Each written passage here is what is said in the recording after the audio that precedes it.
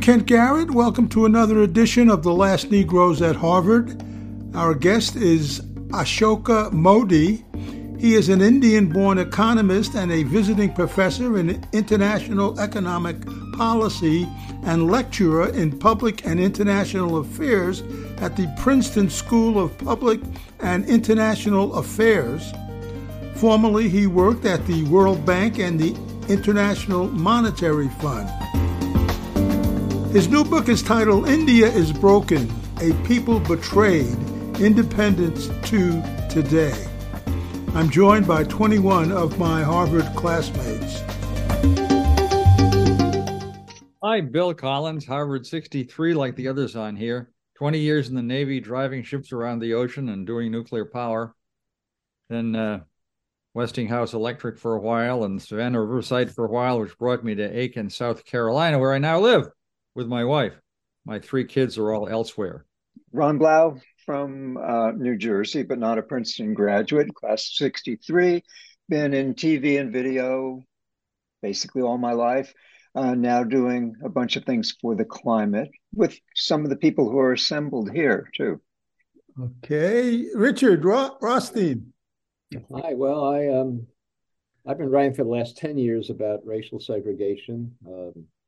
I've got a new book coming out about what people can do about it, but I can't resist telling Mr. Collins there that back in the day when I was a union organizer, I spent several months in Allendale organizing a textile mill. That's probably long before you got to Aiken. Yeah. When I got to Aiken, the textile industry was still alive, but it's now dead. Yeah, I know. All the plants I organized are gone. Yeah. Nick. Nick Bancroft, Medfield, Mass, outside of Boston, class of 63 with these guys.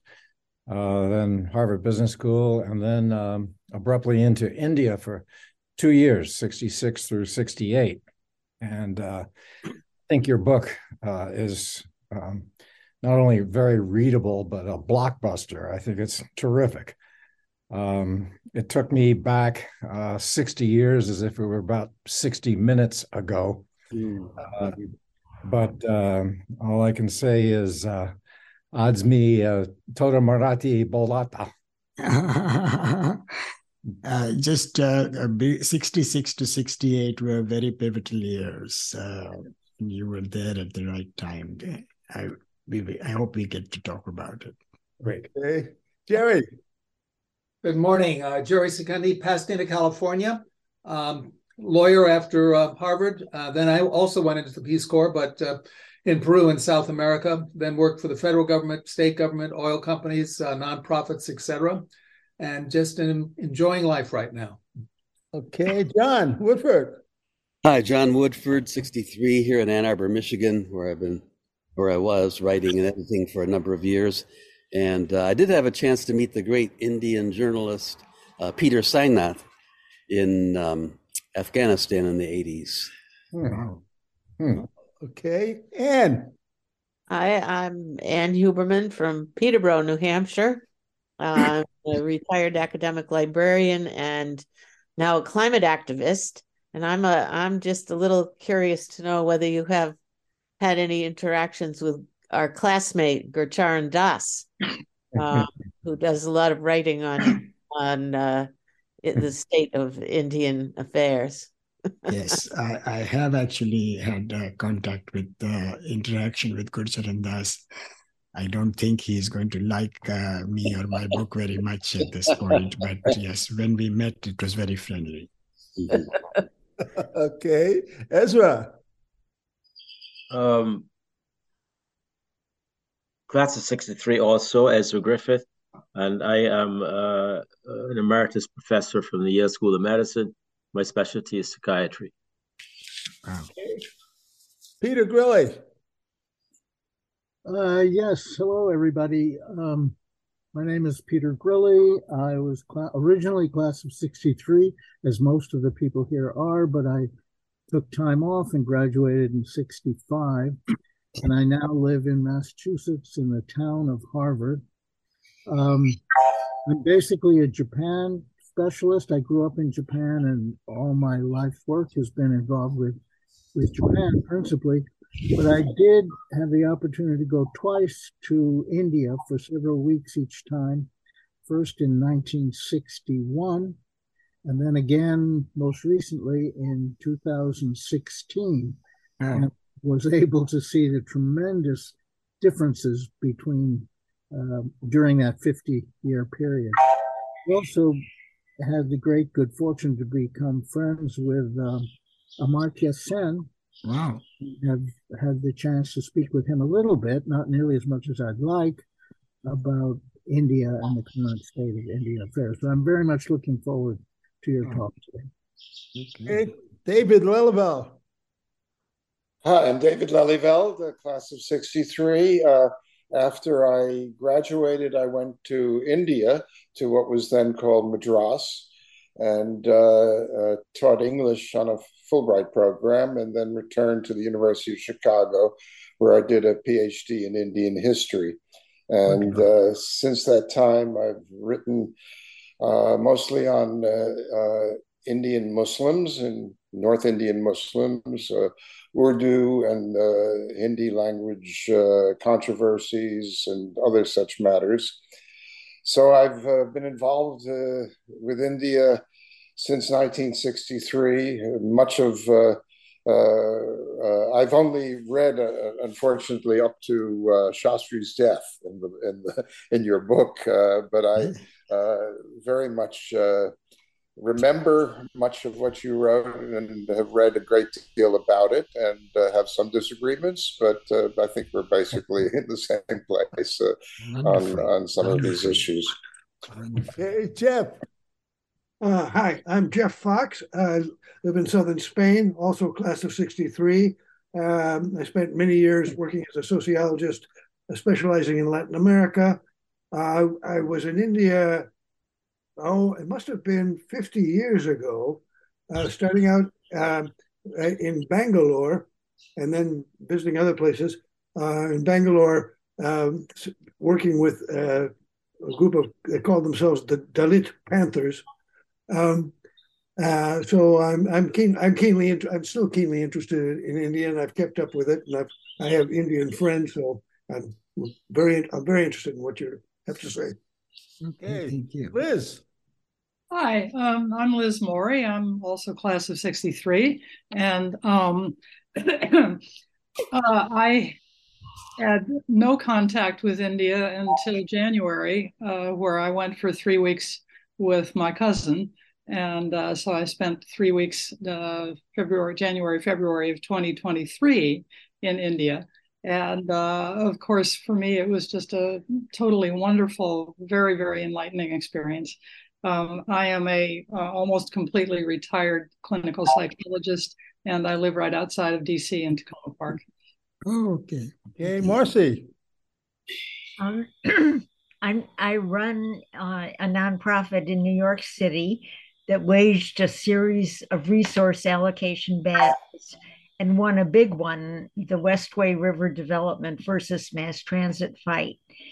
Now I'm looking for the right archivist to categorize our vast and valuable treasure trove of documents and make them more accessible and user-friendly, especially for authors like you who are writing alternative accounts of the histories that were written by the big boys. Have you thought of Princeton University archives? Very good set of archives. Okay, David McGregor. Hi, David McGregor. Live in Queens, worked in city government, and never have had the chance to visit India, but anybody interested in city government has to be fascinated with India. So I'm looking forward to this very much. Okay, Spencer. Yes, Spencer. I was somehow imbued with the spirit of India when I was 3, 4, and 5 years old. I'm not kidding. The music still sings in my soul as I listen to it on records that my mother had. And I always wondered about it. I thought I was Mowgli for a while, but, and he used to live with my dog under the piano in the wolf pack. But in growing up, I've had real beautiful experiences with the Indian diaspora in Tanganyika, which was now Tanzania. Hi, I'm Doug Shapiro, living in Louisville, Kentucky. I've never managed to make it to the continent of India, but I did spend 3 months quite some years ago studying the behavior of coral reef fishes in the center of the Indian Ocean. Okay. David Othmer. Also class of 63. Turns out that just after we graduated, I went to India and lived there for 3 months, largely with traveling by myself, and then about half the time in Delhi with a tutor, economics tutor named Steve Margolin, who some of you may remember. I know him. And so I got a very good feeling for the country at that time, but it's been a very long time ago, so I'm not at all up to date on India. I did grow up in South America, and my career has been in public broadcasting. Okay, Peter Lesboy. Hi, I'm a writer and editor in New Hampshire. The big textbook companies in this country are so hooked up with the compositors in New Delhi. I do business with India every day, just about. Huh. Oh, wow, that's interesting. And finally, Ken. Hi, Ken Manister in Northern California. And I'm just say hi to everybody. I don't have much relevant background to add. Okay. And Professor, welcome. Thank you so much for coming on. Thank you very much. It's a very distinguished audience. I'm delighted to be talking to all you folks. So I'm born and brought up in India. I did college in India. Went to something called the IIT, which has become a bit of a brand name in this country. My wife and I both went there. My first degree was in electronics engineering, but I found that I really wanted to study economics and economic development in particular. Moved quickly after that to an institute in Trivandrum, which is in the southwest of India in the state of Kerala. Came to the United States in '83, so it's now 40 years.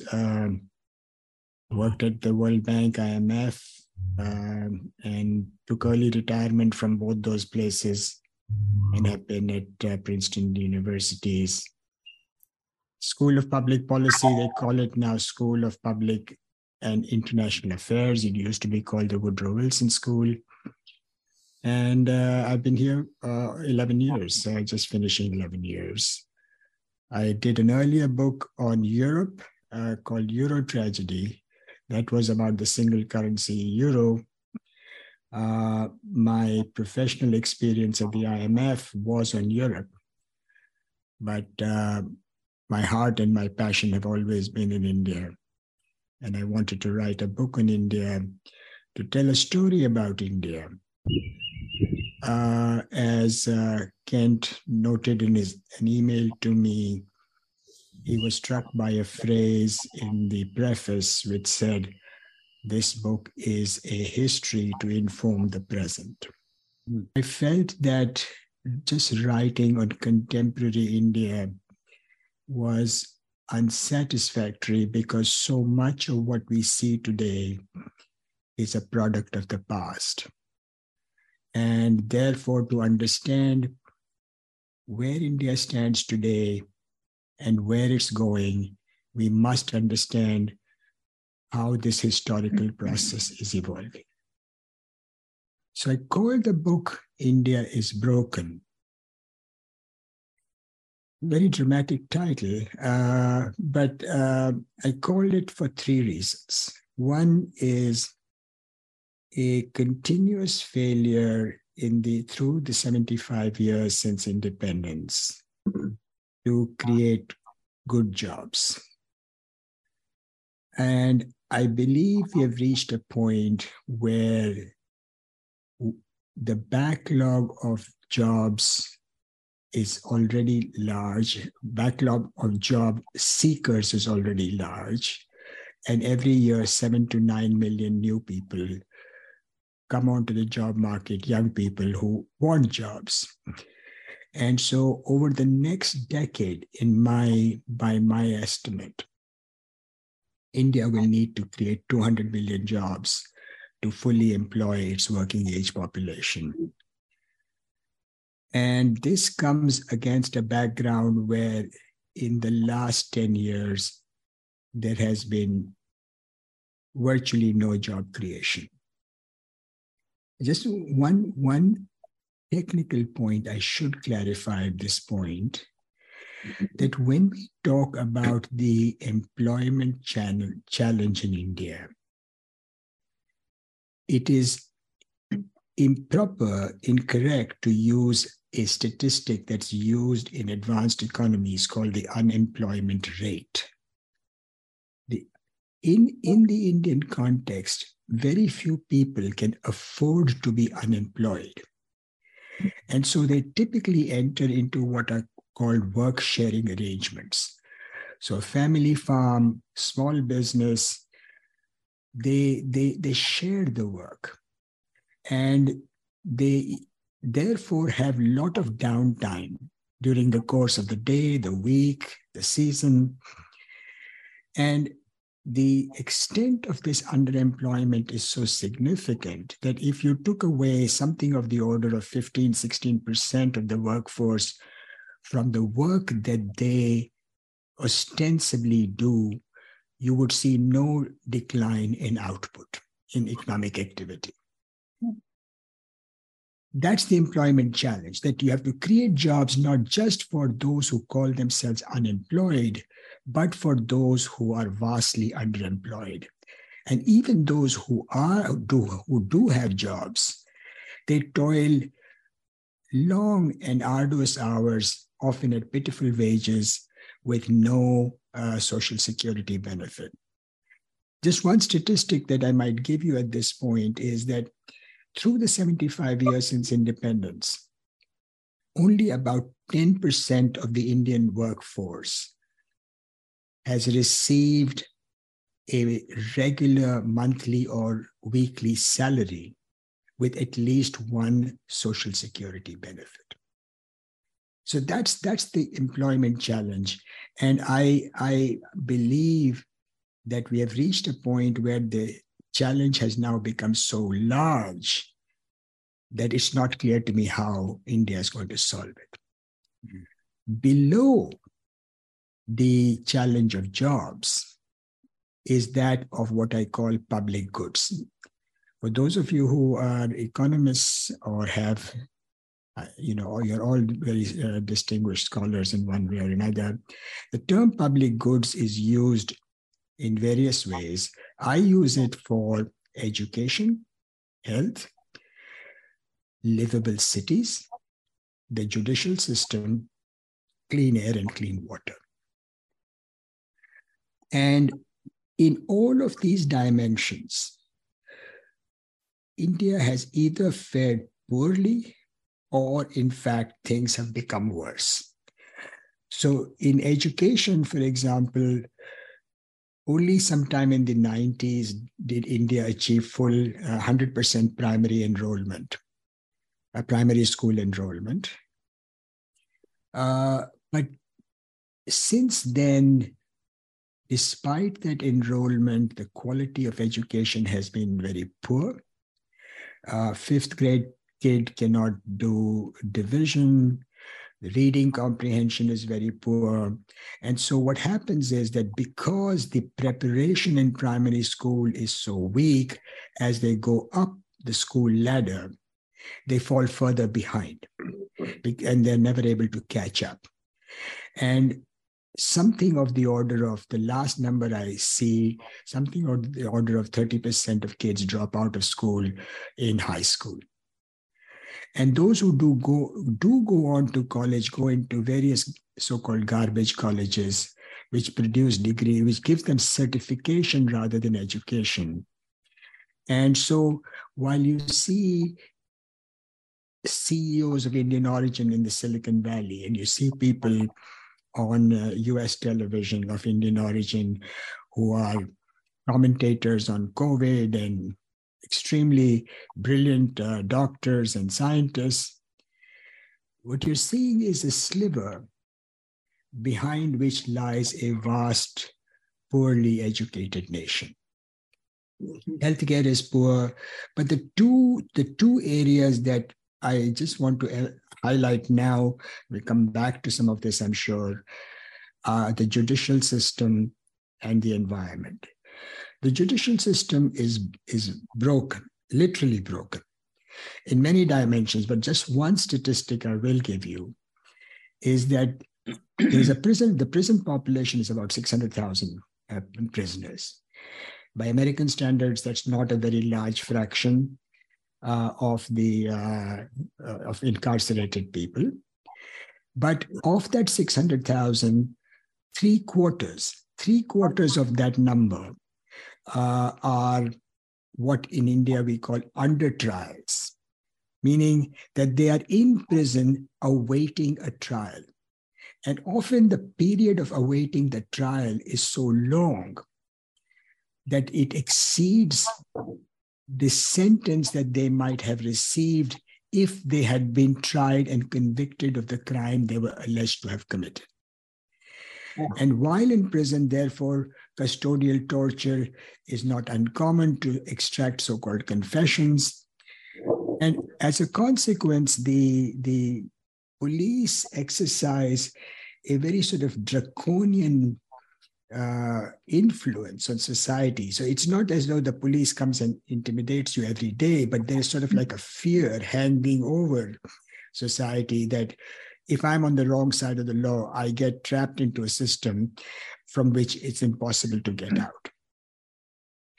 And then, of course, the environment, you've all heard about air pollution in India, but to me, what is even more serious is that virtually every river in India is dying because of effluent discharge, of unplanned and chaotic urbanization, construction debris being thrown into rivers, groundwater exploitation on the banks of rivers for very intensive agriculture, so that the natural flow of rivers has been disrupted for a wide variety of reasons. As a consequence, rivers are both, oddly enough, bereft of water, and what water there is tends to be polluted. So the lived reality of people, when you combine the jobs and the public goods, is weak. And so the question that I was faced with when I started writing the book is why? Why is this the case? And this is the third failure, the third aspect, which in some sense causes me the greatest pessimism. And that is what I call the erosion of social norms and public accountability. There has been a gradual, it started in the Nehruvian period, and Mrs. Gandhi, Indira Gandhi, 66 to 68, even well before her emergency, legitimized a style of governing where it became okay to be corrupt as a senior politician. The erosion of social norms and public accountability is important because it leads to what I call a bad equilibrium, by which I mean that if sufficient number of people behave according to norms that disregard the rule of law, then it is in everyone's incentive to do the same. Right. So I sometimes use an adaptation of the biblical quote, which says, "Do unto others before they do unto you." So it is in your interest to cheat someone because you think if you do not do it, they will cheat you. And the same thing happens in public accountability. When there's public unaccountability, it is not in the politician's interest to impose accountability on themselves. So we have all the fine laws. For example, India's environmental laws are some of the best in the world, but everyone disregards them with complete nonchalance, as though, why would anyone take them seriously? So it is the erosion of social norms and accountability that I believe is the part of the problem and the source of the pessimism, which leads me to conclude that the lived reality of people in terms of jobs and public goods will get incrementally better potentially, but not on any sustained basis, not in a way that is commensurate with the needs of the people. One last comment I'll make, if you don't mind, is that this is all the book. I started writing the book about 4 years ago. And you never know when the book comes out and what's happening in the world at a time when a sort of economic history of this kind comes out. But this is a moment at which there is a certain giddiness about India. There are lots of newspapers and commentators who say this is India's moment. This is going to be India's decade. In fact, some people say this is going to be India's century. And to put it simply, that is a narrative generated by a government that has a self-interest in projecting itself, an elite Indian. So India's population is about 1.4 billion. There is something of the order of 70 million people who live nearly almost first world lives. And for them, most of the time, life is good. They live very well. And for them, there is a sense that, yeah, we are fine. And there is also then a Western elite and Western journalists who swoop into India, meet the Indian billionaires, see their lavish lifestyles, go on curated tours of India, and they come back and say, yeah, India is doing great. And they don't see the real India, which is part of the frustration which originally led me to embark on this project. But it comes out at a moment when that rhetoric has blown into a kind of giddiness. So I just want to flag this because those of you who have been reading about India in the press will find it incongruous that here's this guy who's saying India is broken. I'm reading that India is doing so well. So that's the source of the divergence. Let me stop here, pause here, and let you. Questions? Yes. What you must have some idea, some proposal as to what to do in front of this disregard of the law and this notion that do unto others before they do unto you. How does one combat that idea? You're going right to the very end of my book. My main purpose was to tell the story of how we come here. But since you brought it up, let me give you an answer, and maybe we can discuss this at greater length. There is a great temptation. Let me say, there's a great temptation for a solution that often, especially the Indian elite, are often in favor of. They believe that the system has become so chaotic. So even when they do not recognize the sort of extent of the problems as I have portrayed them, there is a tendency to say, well, democracy is not good for India. Democracy is going to only make things worse. We need an authoritarian government. This is a notion that goes back a very long time in post-independence India. Certainly, Mrs. Gandhi tried that.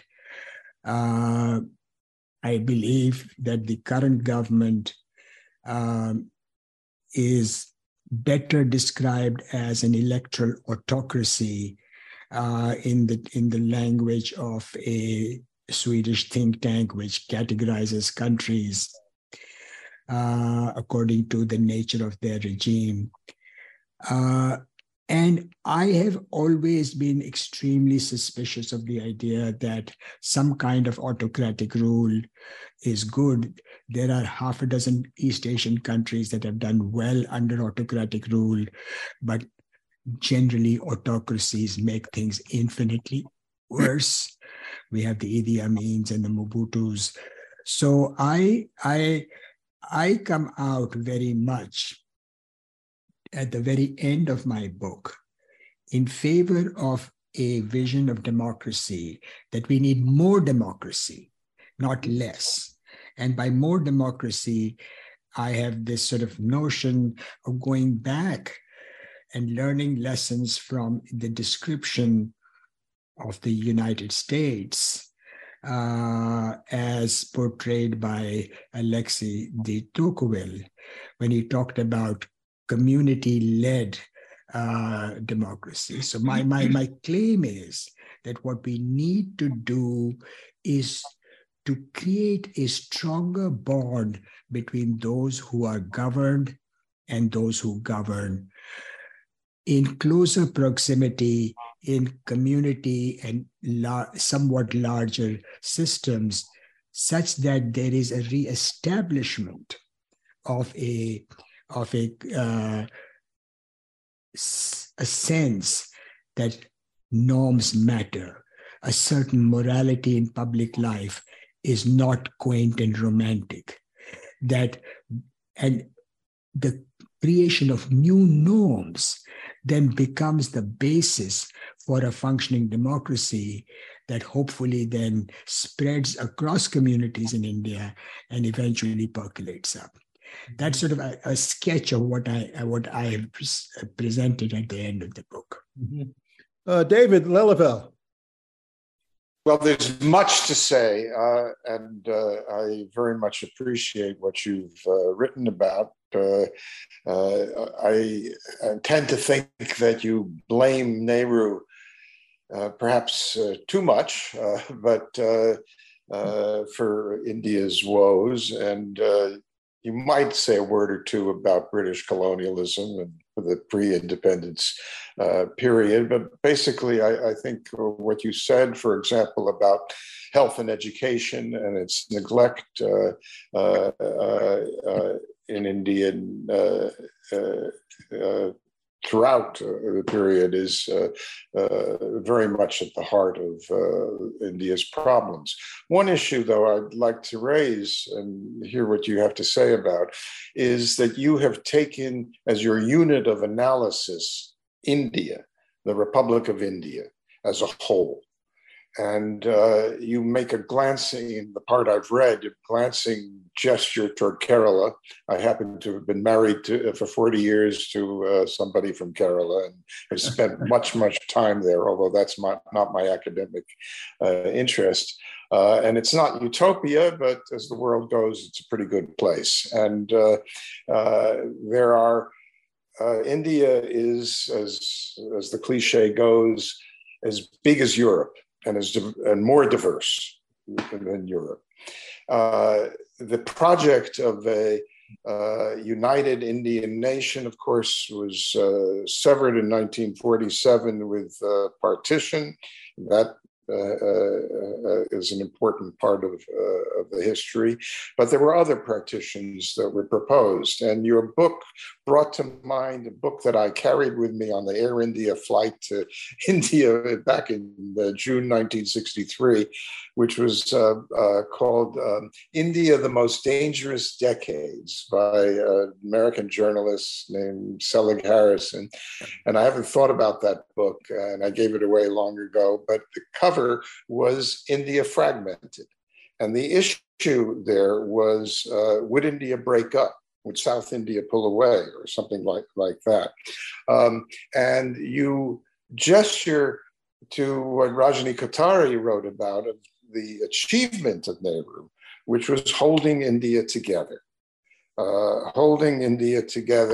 creating some kind of idea of India that has, for better or worse, sustained the country for a long, long time. And whether that's a good thing or a bad thing, whether an independent Kerala, Travancore, as it was proposed, would have taken off. And, it's not a small country. It's 40, 50 million people, and it's one of the smaller states.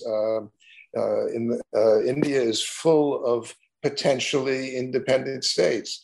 I don't think that would have been a good thing, but when one talks about India, one has to think about its variations. And as you know, Kerala has and I'm not up to date on it, but has a per capita income about the same as Bihar. But the difference is distribution and public good that has been achieved there, not without corruption and not without all sorts of political problems. And one can say that about other locations within India, that there are places that have achieved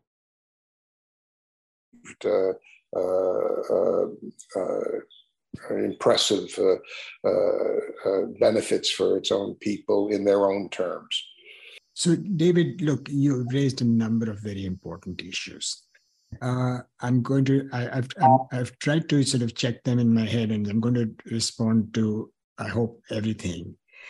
On the colonial period, it is true that I do not go into it in any great depth. What I do say in the book is that for the 50 odd years prior to independence, the Indian economy basically stagnated. The per capita income grew, if at all, just very minutely. India was a predominantly agricultural country, poorly educated. And the British, some colonial historians will tell you, looted the country. What we do know is that they left a legacy which required a tremendous effort. And I am judging or writing my history on the basis of, given that legacy, how well did we do? On Nehru, again, you're 100% correct that Nehru was a much-loved man, a man of high idealism. And in fact, my father, who passed away at the age of 97 a couple of months ago, was unhappy with my characterization of Nehru just as much as, if not more so, than you are expressing. And I kept asking my father, as I'm going to ask you, was it not the task of independent India to give primary education to all kids? Was it not the task of independent India to create good health for children, to give them good nutrition? My problem with Nehru is that by going into a heavy industrialization policy at the start, he almost from the start, for the first 17 years, precluded the possibility of creating good jobs. because he created an economic system in which skilled jobs for a few became the norm from which we have never escaped. So these liabilities that carry on from Nehru's period in terms of the economics, poor job creation, poor delivery of public goods, and as some of you know, the corruption was more at the lower levels, but in 1964, there was a parliamentary committee that reported on the state of corruption in India. And that state of corruption report was very grim reading, which said that there is widespread corruption, including in the judiciary. And so Nehru leaves behind a legacy of a country that has essentially had an unchanged rate of poverty over 17 years, a structure of export production that is virtually unchanged, an increased backlog of jobs, and a sense of social anxiety in society that lead to protests, social protests, which then when Mrs. Gandhi comes, inherits as the legacy.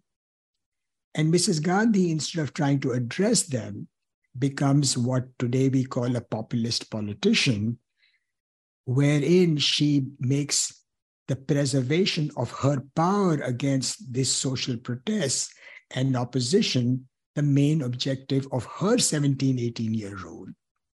And so we have this continuous legacy where the difficult and unfortunate start leads to an unprincipled politician who makes use, in some sense, of that legacy that Nehru leaves to make things even worse. That is sort of my assessment. That is why the criticism of Nehru, criticism not as a man, but criticism for what he did. One last point you made a number of times, you said I have only a passing reference to Kerala. That is correct. That for almost the first half of the book, both during the Nehru period and Mrs. Gandhi period, the regional differentiation across India is only very lightly addressed in the book. But in the second half of the book, I have very extensive discussion because by now, the regional differentiations become much more obvious and their dynamics become much more prominent. So I having been myself, having lived in different parts of the country, I'm all too aware of the differences. And so it is very much there in the book as we move along the story. Okay. Nick. Wow. Covering a lot of ground. When my wife and I first came to Kolhapur in Maharashtra, we heard so much about Shivaji that we thought he was a local politician. We kept looking for him, and we saw a small statue of him in the center of Kolhapur. But we soon learned that he actually lived in the 1600s. And he was a hero, not only in Maharashtra, but through lots of the rest of India. So there's a history of leaders leading the way and carrying people along with them. I'll put a period at the end of that statement and then say that living in India, ostensibly the men call the shots, and they're the ones that are the politicians, the warriors, the people that bring it together. I'll come back to that in a second, but as my wife would certainly say, actually, it's the women who call the shots in India. They call the shots in the families across India. And And then to tie that to Kerala, Kerala has a matrilineal operation going on in certain groups of people that are very successful. Mm-hmm. Your epilogue, you talk about the importance of education and health services, which would benefit women in a very positive way, and therefore the families in a positive way. And that gets me to my question. You talk in your epilogue about, in essence, one option is to build from the bottom up. Yes. And in India, there's quite a strong system of government, it seems to me, that is similar to the system that we have in New England of selectmen and town meetings. In India, it seems that, at least around Kolhapur, the panchayat system was extremely strong.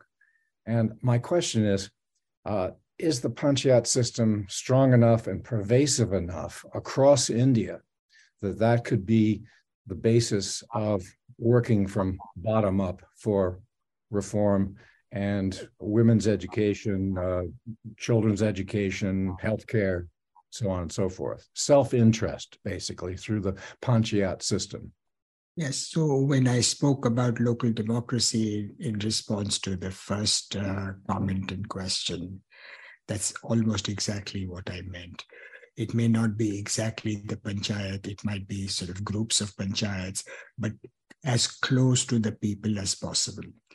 In India, the term used is decentralized governance, which includes small groups of panchayats sometimes. That to me is sort of an Indian adaptation of what you're describing in the New England context, the type of governance that the political scientist Robert Putnam has talked about. That's sort of the Indian version of that. The panchayat system is unfortunately very weak. And the only place where it has been successful is in Kerala.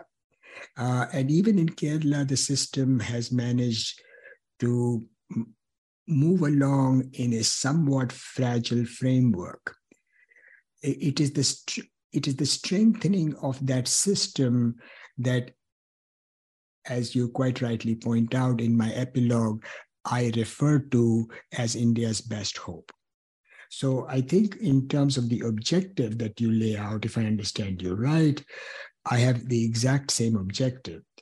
The difficulty is that politicians at the national level and then at the state government level are very reluctant to transmit resources and authority to the lower levels at the panchayat.